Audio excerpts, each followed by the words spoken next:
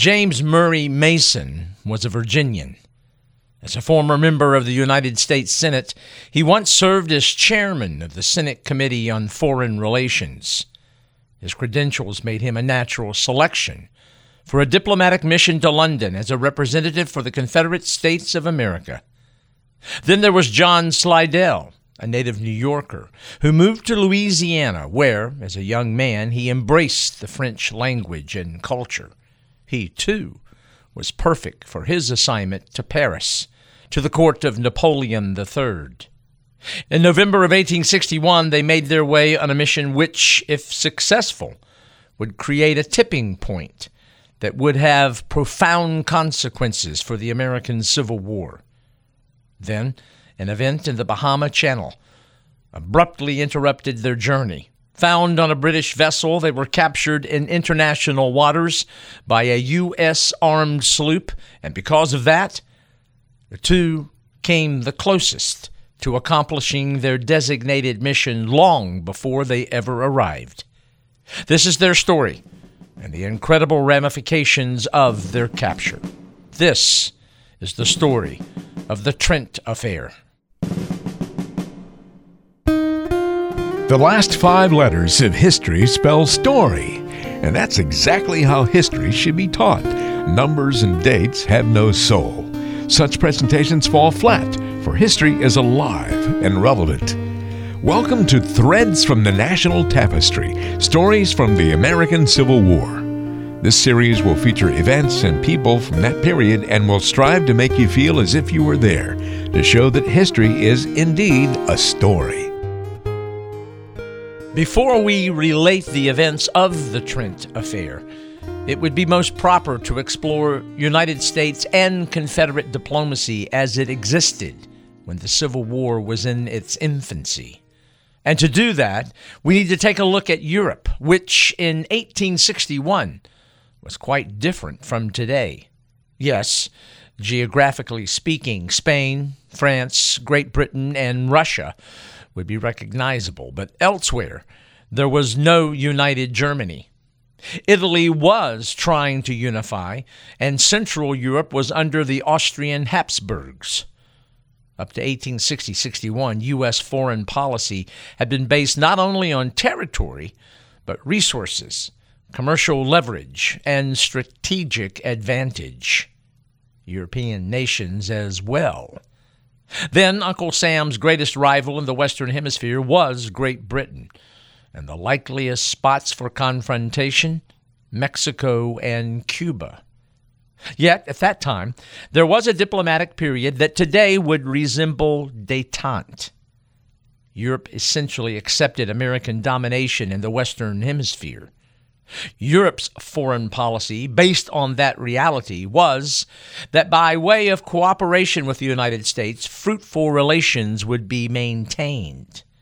So, when civil war came to this country, British and French foreign officers were more fretful than predatory.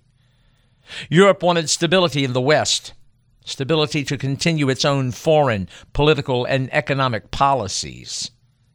The nation that took diplomatic lead in Europe was Great Britain, and John Bull accepted America's sphere of influence and acted upon it.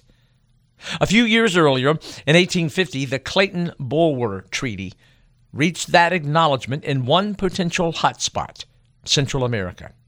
At question, a potential Isthmian canal and who would control it. The Clayton-Bulwer Treaty stipulated joint control, and did so because Queen Victoria's government wanted easy transit between the Atlantic and Pacific, protection of the West Indies, and an easing of an American expansionism toward Canada. So, as alluded to, Great Britain accepted the balance of power as it existed in the Western Hemisphere. I might add, privately. Many Englishmen expected their colonies in the West to eventually and peacefully slide within the American fold. They also thought Cuba, Haiti, and Santo Domingo would follow. However, the Great Disruption, or the American question as they quaintly termed it, put a hold on things. The central issue for British diplomacy during our Civil War was how any action might affect détente. The man charged to maintain that delicate balance was Victoria's Prime Minister Henry John Temple, known simply as Lord Palmerston.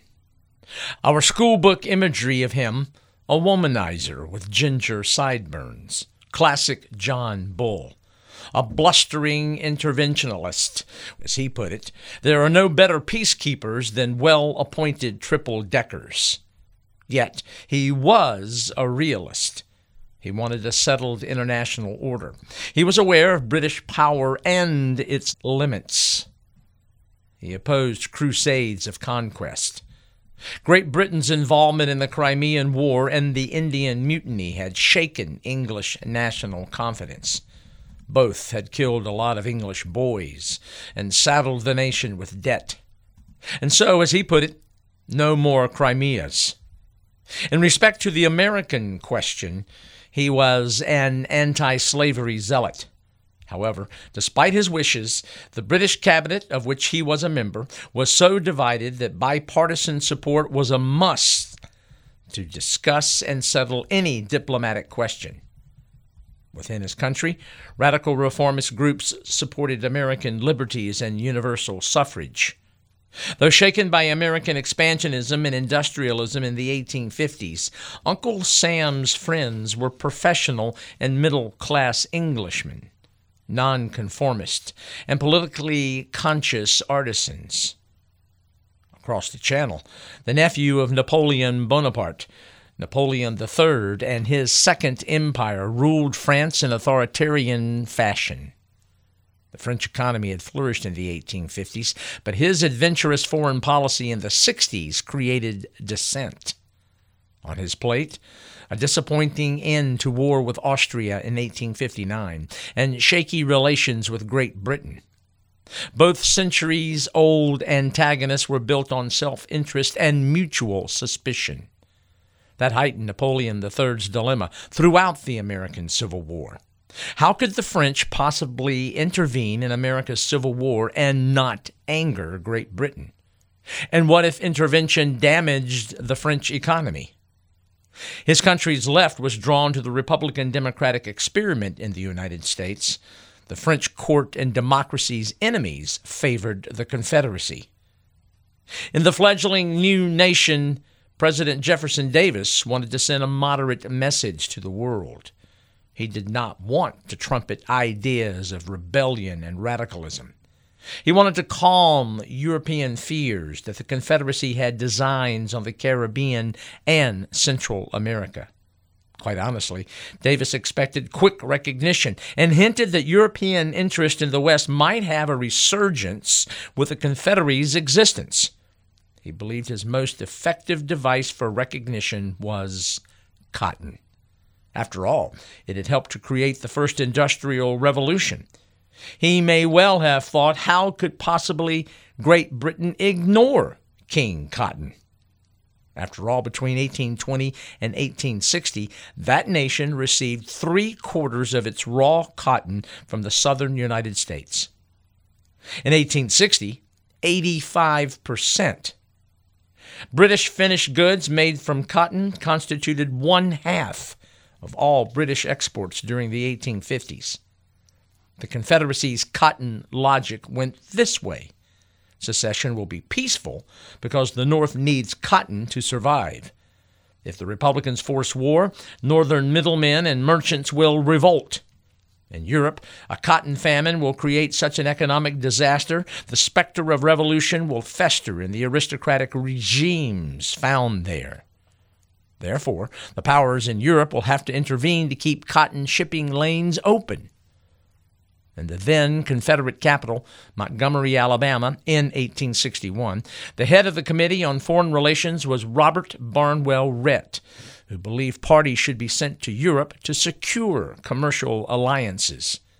To entice those who would cooperate would see reduced import duties. For those who did not, an increase. His plan never came to life.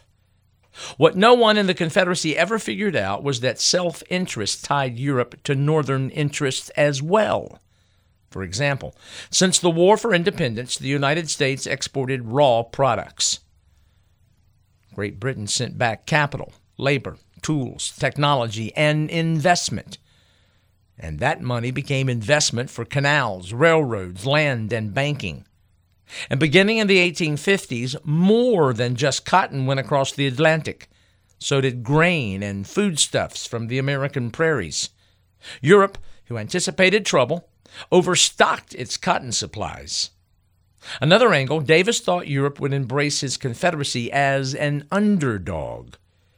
The Southern image was romantic, conservative, cavalier, and Davis thought those traits would appeal to the aristocratic ruling classes of Europe. Southern leaders hoped frightened European despots would react against Northern radicals who, with their clamor for war and for ending slavery, threatened order, threatened the existing strata of European class society. The Confederacy never imagined there would be those in Europe who would turn their back on the South's attempt for independence, for freedom, because there were some 4 million slaves in the South who never had a chance at the same freedom that white Southerners wanted. Yes, like today, nothing was simple. Indeed, the only constant, complexity. Each European nation had its own set of dynamics, its own set of domestic policies that dictated their course of action. History tells us that new nations needed allies at the time of their creation. For example, the French aided the American colonies in 1777. In 1859, they had just aided the Italians in their struggle with the Austrian Habsburgs. The South's optimism at the beginning and its military advantages were appreciated in Europe, but less appreciated at first was the North's will to fight, to commit, to win. It had superiority in men and materiel, but how could one measure its resolve to mobilize its vast resources to preserve something as intangible as a federal union? True, the Confederacy was sexy, but it labored under rebellion's classic disadvantages. It called itself a nation, but existed without recognition. It had no diplomatic corps, no archives, and no traditions. It could not match the commercial strength of the North. And many European nations, throughout their long histories, remembered their own civil wars. Abraham Lincoln's Secretary of State, William Seward, may have said it best. A nation has a right, and it is its duty to live. From their own bloody past, Russia and Austria agreed, and Great Britain and France understood. Mr. Lincoln was fortunate to have Seward, who understood the connection between diplomacy and public opinion, who did not want civil war, but when it came, did not want Europe to meddle in America's domestic trouble. Here's who he would work with. Lord Lyon, 41 years of age, Great Britain's minister to Washington City. Still a bachelor, he liked Americans and regretted secession. Still, acknowledging what had transpired, Lyons knew the Confederacy, for recognition, had to show itself a viable political organization and that the United States government could not preserve the Union. One of Seward's first diplomatic chores was to explain Lincoln's blockade. Lyons told him that if it were a paper blockade, unenforceable, Great Britain might take up the Southern cause. And Seward took great offense to this. A realist, the French minister, Henri Mercier, thought Confederate independence was a fait accompli. He believed the American Republic finished. Seward had no idea what secession unleashed in European designs. For example, when Spain invaded Santo Domingo, the French did nothing. Spain, in turn, for French inaction, raised no protest when France moved into Mexico. Then Great Britain did nothing when Spain promised slavery would not be tolerated in the new Spanish colony. Now, let's be honest. Seward was not above playing power chess. Before Fort Sumter, he offered moderates of both North and South a response to Spanish action in Santo Domingo. He even hinted to Southerners the possibility of acquiring Cuba. He hoped those possible alternatives might spur nationalism in the very face of sectionalism. Yet, the minute Fort Sumter was fired upon, Seward moved on. From trying to unite the nation with the possibility of a foreign war to making sure our Civil War was indeed just ours. He wrote foreign powers that recognition of the Confederacy would be regarded as a casus belli, a cause for war. And indeed, Lincoln's blockade was the first true test for Civil War diplomacy. In England, Victoria sought advice. She and her advisors worried about Canada. She and Canadians feared an independent Confederacy. Who then and what would protect them from a vengeful North seeking new territory? Indeed, both North and South sent emissaries to Canada, so many that Victoria's colonial office ordered both factions to back off. Victoria's Great Britain was caught in the middle. England traditionally was anti-slavery, but it also held little love for the arrogant expansionist Yankee. The ambivalence showed May 13th, 1861, when Victoria proclaimed English neutrality, yet accorded both North and South the rights of belligerents. Both sections were stunned. The North for England's grant of belligerent status to the South, and the South for not receiving outright recognition. The announcement came just before the arrival of Lincoln's ambassador, the grandson of John Adams and the son of John Quincy Adams, Charles Francis Adams Sr. Two Confederate emissaries had arrived on April the 29th.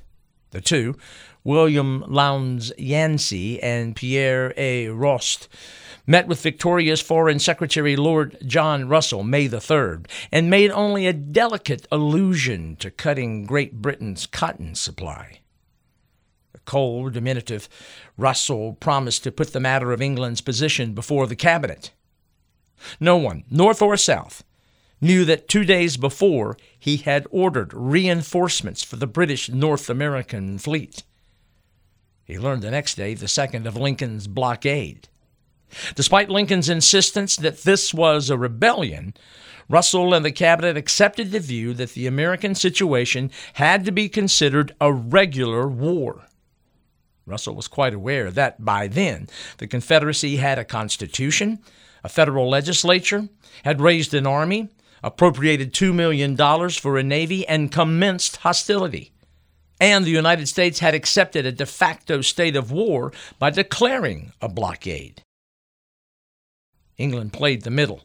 Belligerency meant the Confederacy could solicit loans, contract for arms, enlist men abroad, send commissioned cruisers to sea, and allow for Southern banners and envoys to be recognized as representative of a quasi-political community. In London, Adams had his hands full the minute he arrived. Meeting Russell and acting on Seward's instruction, the first interview between the two was at best stormy. Adams thought Great Britain's initial action as precursor for Confederate recognition. Russell tried to smooth Adams' ruffled feathers. Early on, he presented the New Englander to Victoria, where Adams avoided controversy by wearing stockings and lace instead of Republican black. Still, Adams blasted Russell for conjuring a plot to injure the United States, and yet Victoria's Foreign Secretary stuck to his guns. Belligerency was a legal necessity, a sense of reality, and desire that the Civil War would be fought within the rules of modern civilized warfare. Though the first meeting was testy, it did allow both to clear the air, and in doing so, the two forged a begrudging respect for one another. So much so that from then on, Russell kept Southern envoys at arm's length. Acting on Great Britain's initiative, Napoleon III proclaimed France neutrality June the 10th. The rest of Europe followed suit. Though Great Britain led European diplomacy, France had to be reckoned with. Curious, then, that the Union's choice to Napoleon's court was William Lewis Dayton of New Jersey, who spoke no French. He did rather quickly learn something about the French people. He found them tired of war. He found their merchant and manufacturing classes favored non-intervention in 1861. And what with German and Italian efforts at unification, he found France suspicious. France wanted her military and diplomatic power near home. He also thought the French would be friendly to the United States if the Union had no European designs, if the U.S. Navy did not exceed Great Britain's, and therefore upset the military balance of power, and if France and the United States could agree to respective interests in each hemisphere. And yet, Napoleon III was a wild card and scented opportunity in Mexico. Lincoln's Secretary of State also schemed. William Seward wanted to keep England and France at odds with one another. He acknowledged the balance of power in Europe and stressed that the same balance of power in the Western Hemisphere should also be maintained. When he learned of both Great Britain and France's proclamations of belligerent status for the Confederacy, he lost it. On Tuesday, May 21, 1861, in Dispatch Number 10, he suggested breaking relations with England if they continued to meet with Confederate representatives. The moment was unique. For one of the few times, the President, Abraham Lincoln, intervened. He eased the tension. Seward still acted on his primary goal, keep Great Britain and France apart. Yet, at the request of both Lyon and Mercier, the two wanted a joint meeting to gain assurances that the United States would respect private property on the high seas.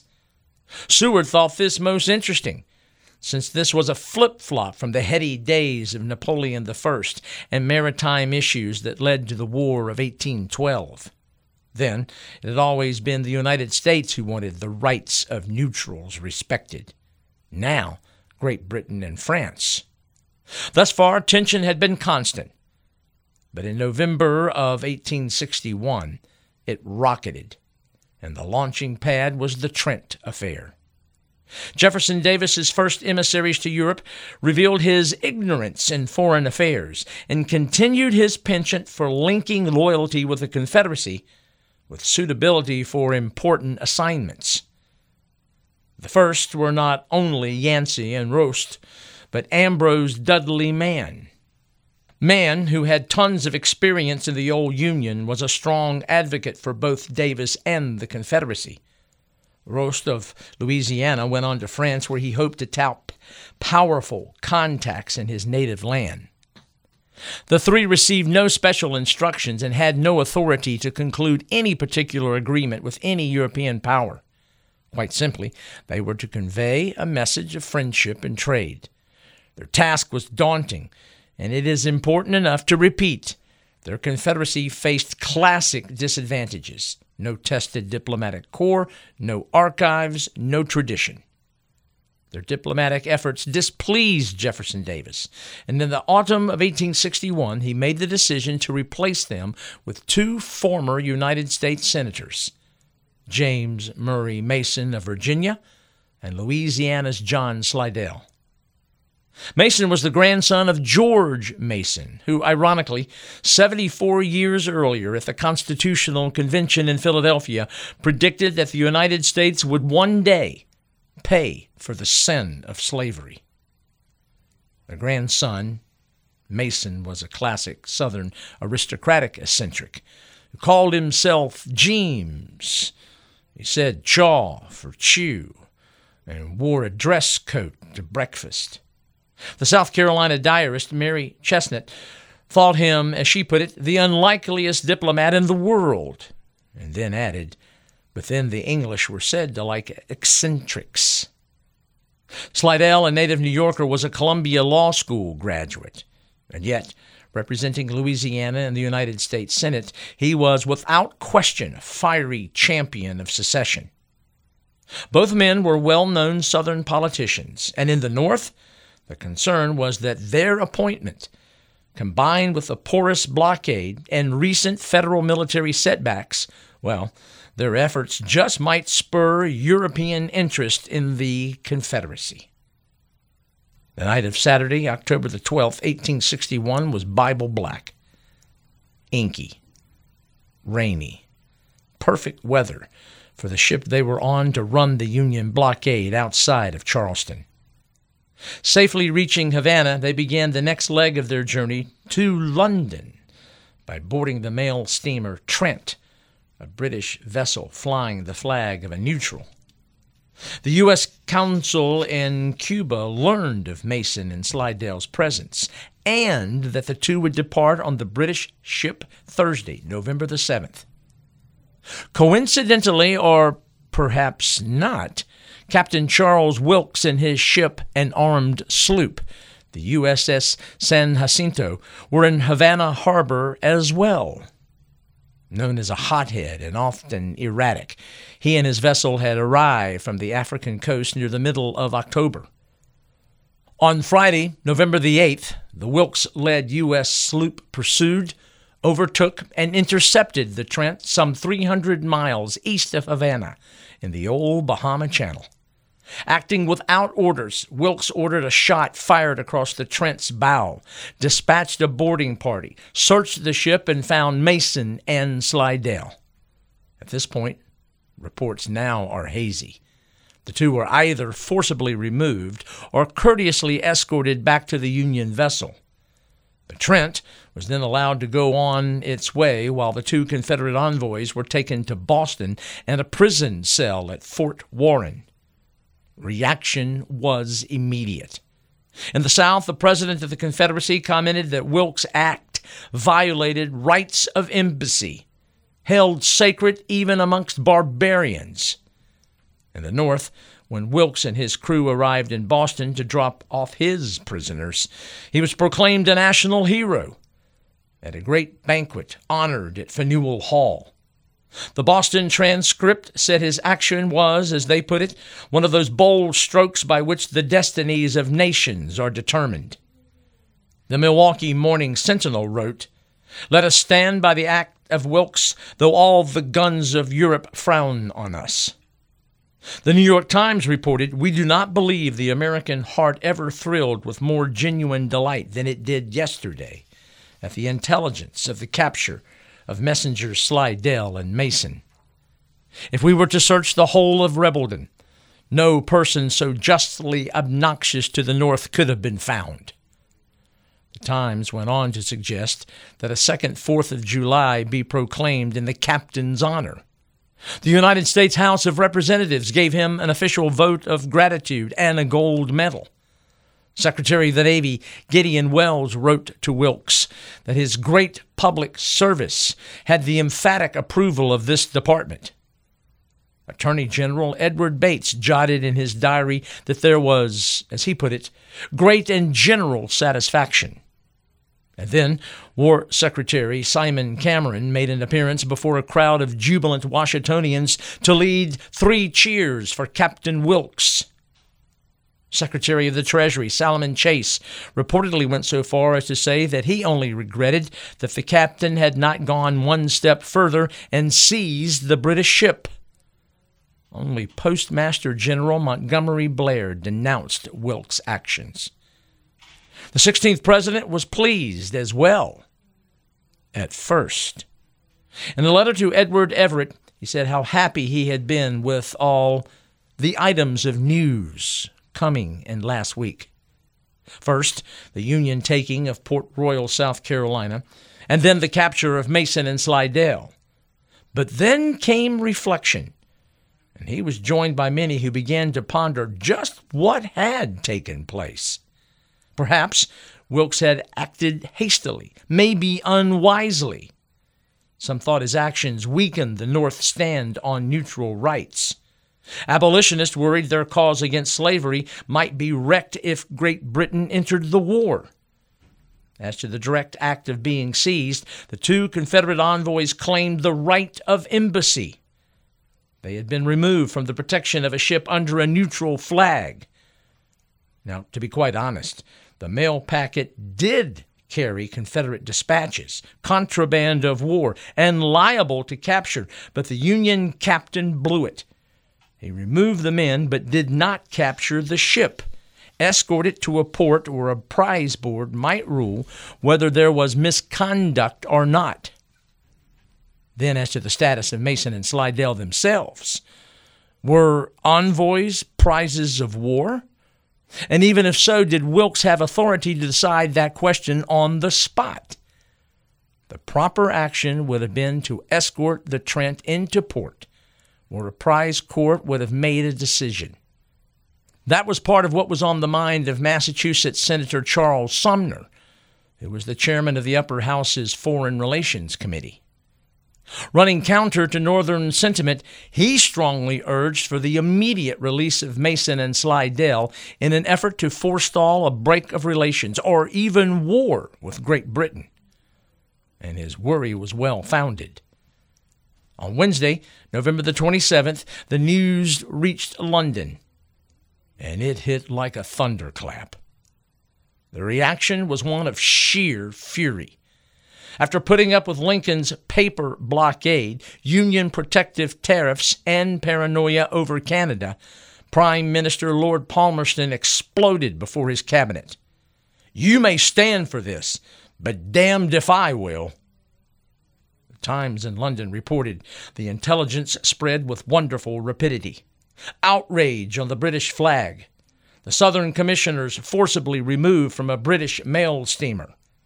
London's press called the incident an explicit violation of the laws of nations and demanded reparation and apology. War fever seized the nation.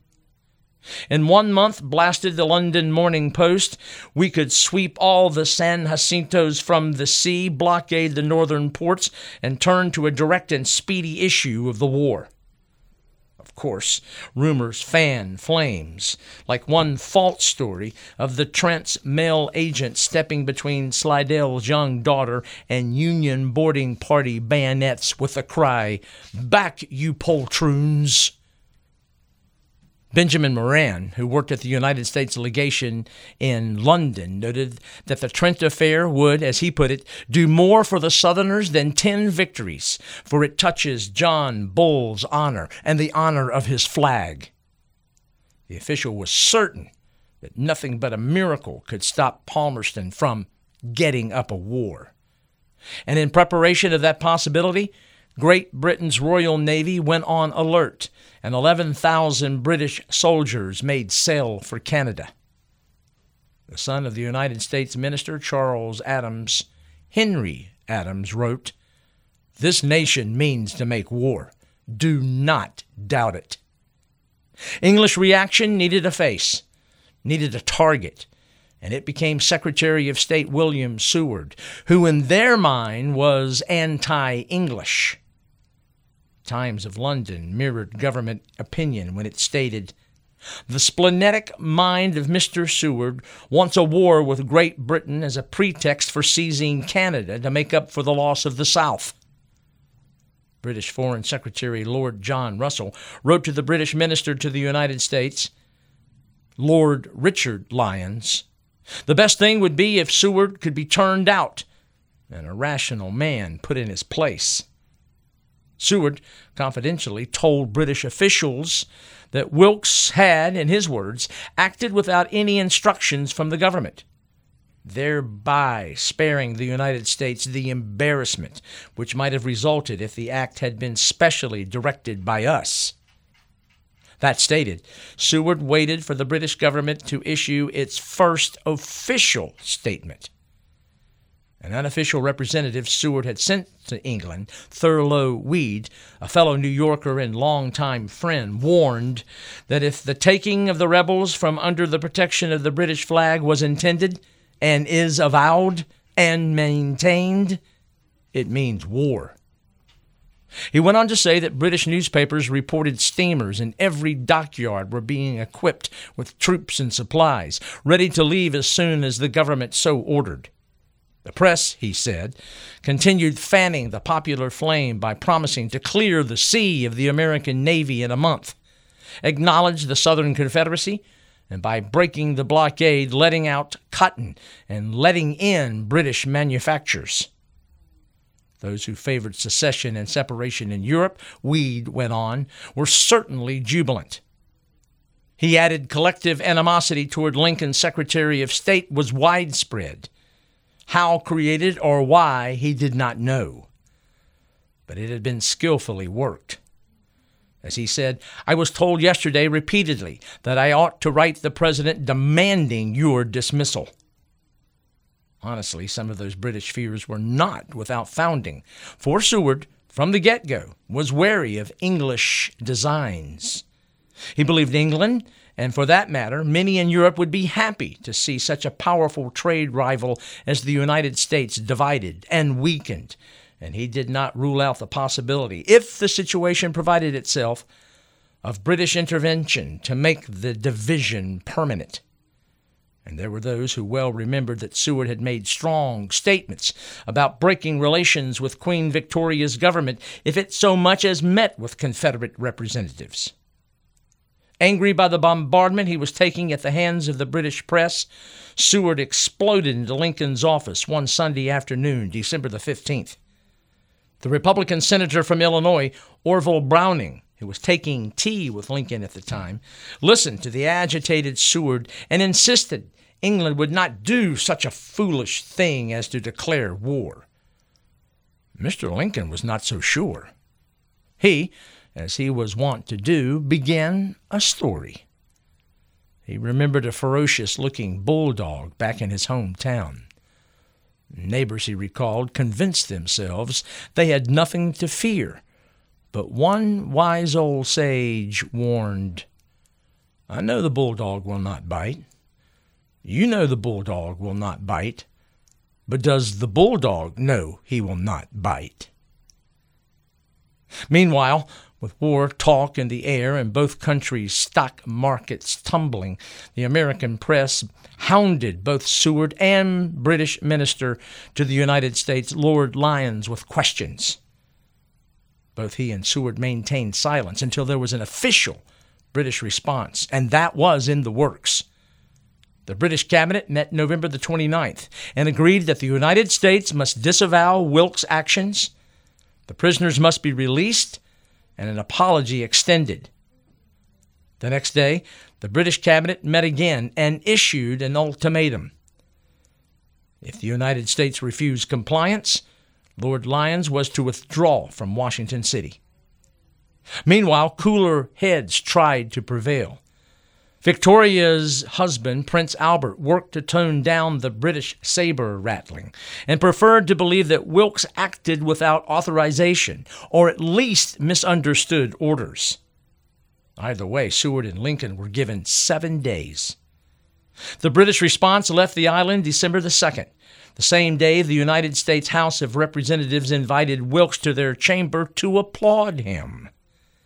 On Thursday, December the 19th, nearly 6 weeks after the incident, an official response from Her Majesty's government reached Washington City. It declared that the seizure of the envoys from the English ship was, as the document stated, an affront to the national honor, which would be restored only if the prisoners were freed and returned to British protection. In addition, Great Britain demanded a suitable apology for the aggression. If the United States did not agree within 7 days, Lyons and the entire British delegation were to pack up and return to Britain. The British minister to the United States, Lord Lyons, carried the document to Seward's office, and the two discussed the situation, which was growing worse with each day. Before presenting the directive formally, Lyons agreed to leave a copy so that Seward and Lincoln might have some time to consider a response. After the meeting, and in spite of British opinion, Lord Lyons wrote to his foreign minister back in England. He wrote, "You will perhaps be surprised to find Mr. Seward on the side of peace." Another who had been working feverishly to restore sanity between the two nations was Lord Lyons' American counterpart in England, the American minister to Great Britain, Charles Adams Sr. Regardless of his lofty lineage, he was not particularly brilliant or imaginative, But he did possess iron restraint and a fantastic ability for making cool decisions under fire. When he was originally informed of the crisis, his son Henry wrote, "Not a word escaped, not a nerve twitched."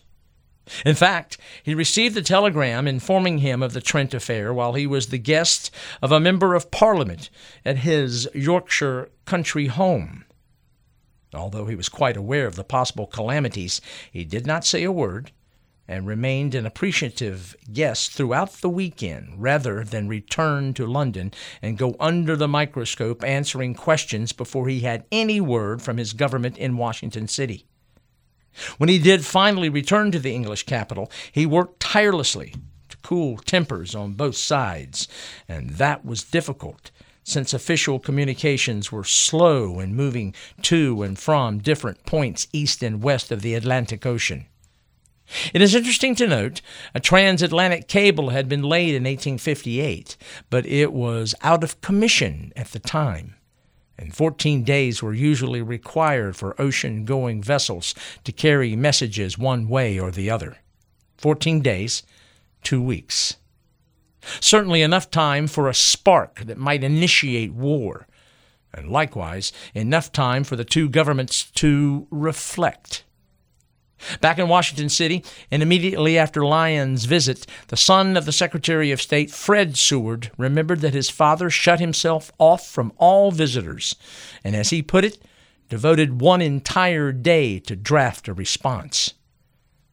In that day of reflection, the practical and astute New Yorker knew the United States could not afford to fight a foreign war while it was in the throes of civil war.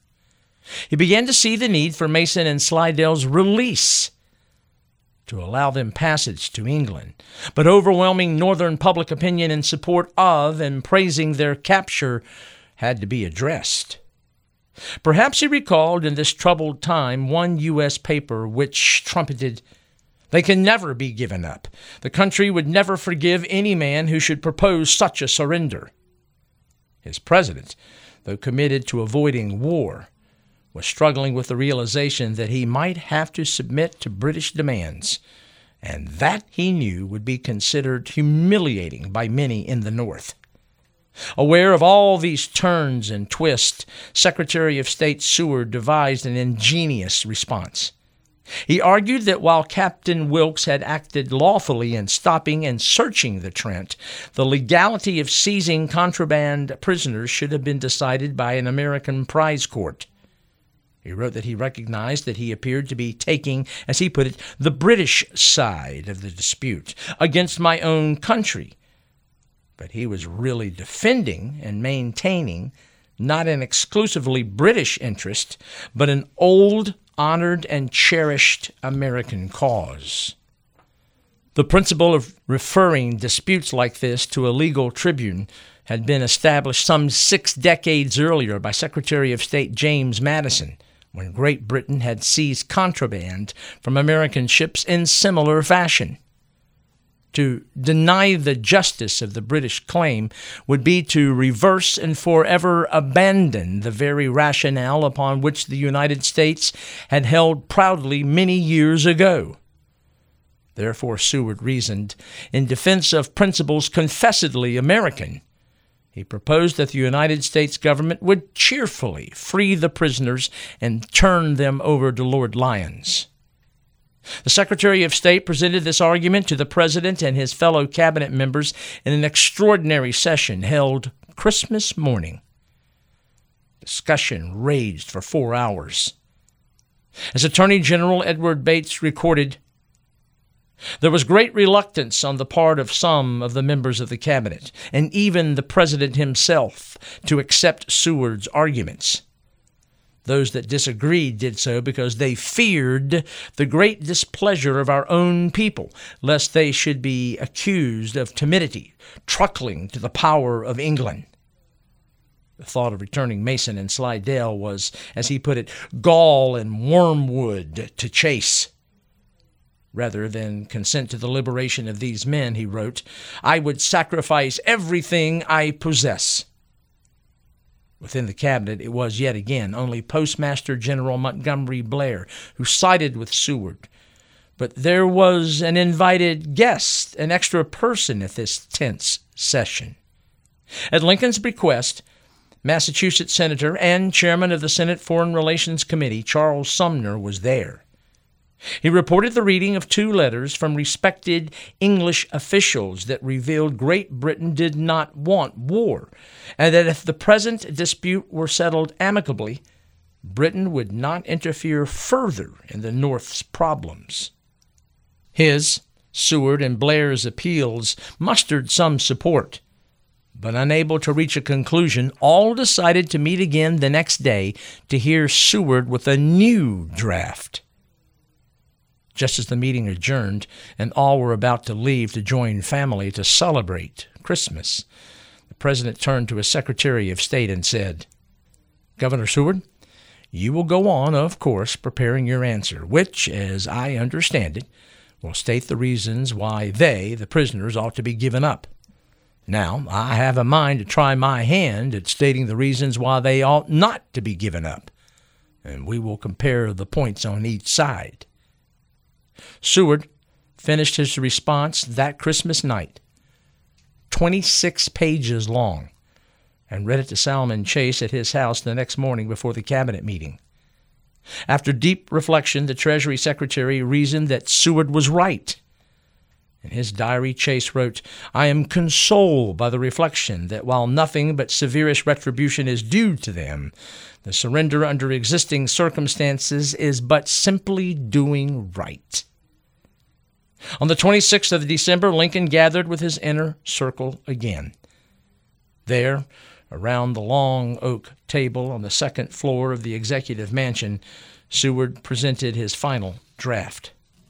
Though disturbed that Mason and Slidell would be set free, the members were pleased that Seward included nothing concerning an apology. That might have been the wrinkle that conjured up consensus. The new proposed dispatch was approved unanimously.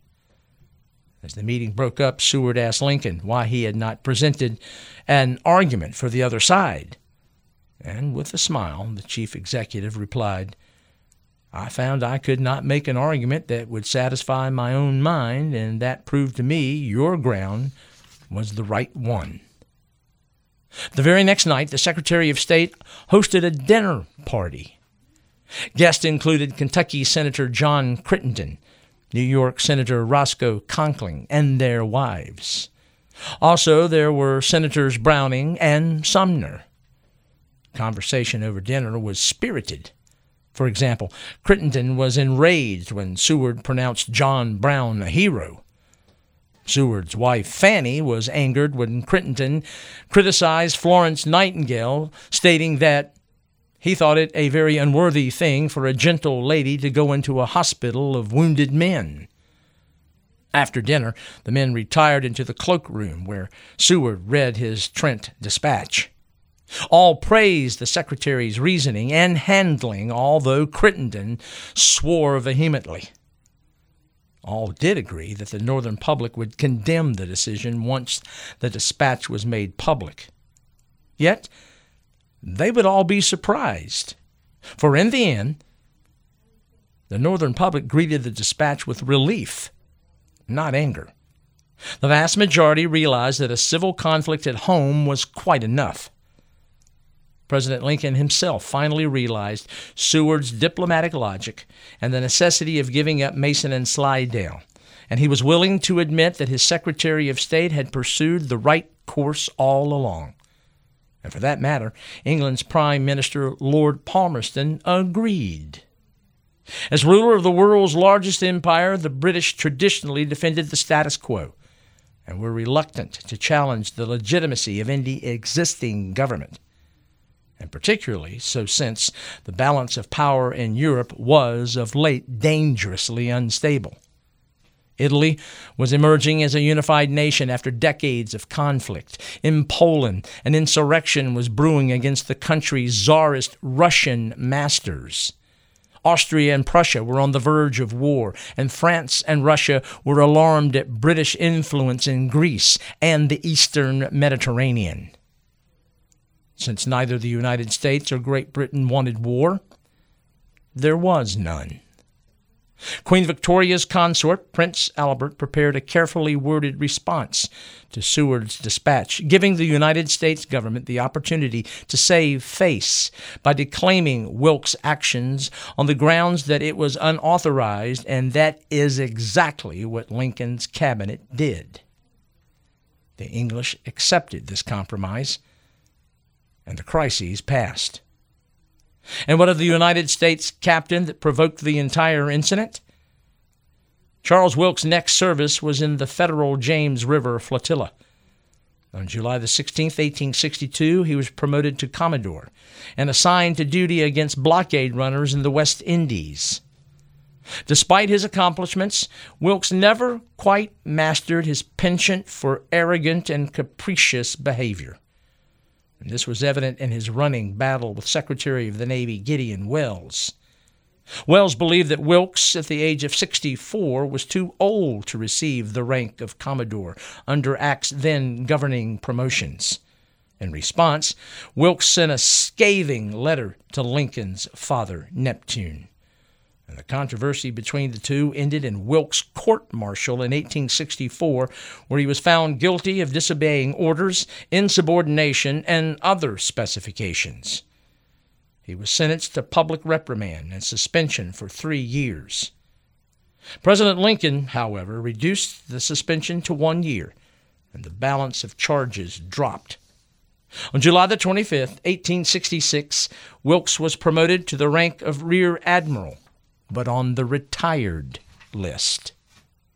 There are some who speculate that Wilkes' obsessive behavior and harsh code of shipboard discipline shaped Herman Melville's characterization of Captain Ahab in Moby Dick. However, such speculation is not confirmed in the United States Naval Historical Archives. Rear Admiral Wilkes died in Washington City on February the 8th, 1877. In August 1909, the United States moved his remains to Arlington. His marker says only he discovered the Antarctic continent, which he had sighted back in 1840. As to the two men whose capture spawned the international incident, on New Year's Day, 1862, James Mason and John Slidell were released from Fort Warren and boarded the HMS Rinaldo to complete passage to their assigned post. Their release frustrated Southern hopes that Mr. Lincoln's Union would have to fight a two-front war. Seward's settlement allowed the North to focus on waging war on the Confederacy, and it did increase President Lincoln and Secretary Seward's prestige. Mason arrived in London and represented the Confederacy until April of 1865.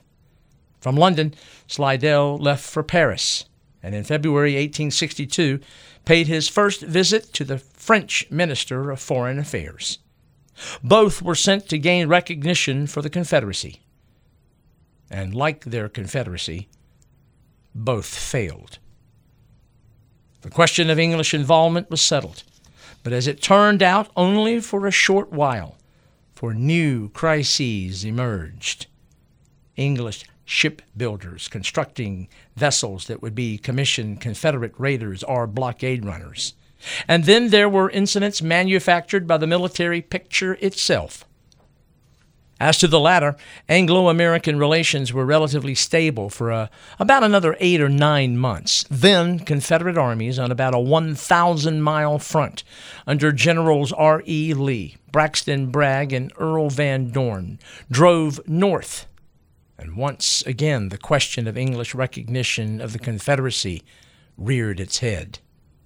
Yet this time, Confederate reverses at Antietam or Sharpsburg, Maryland, and Perryville, Kentucky, stalled whatever momentum that had been gained.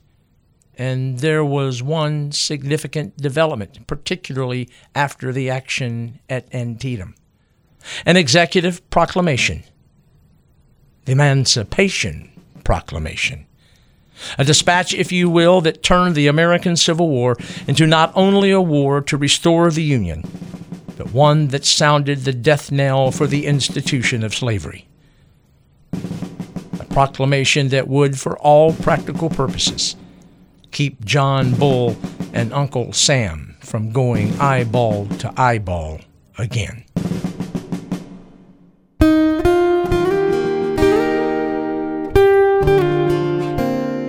There have been more books written on the American Civil War than there have been days since it ended, and the number of topics staggering.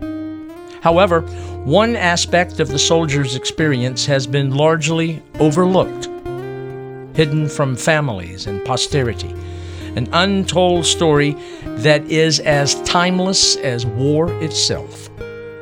Next time we gather, sex during the American Civil War. This is Fred Kiger. Thank you for listening. This podcast is sponsored by Bob Grasser, Raleigh Civil War Roundtable's editor of the Knapsack newsletter, and the Roundtable's webmaster at RaleighCWRT.org. That's RaleighCWRT.org.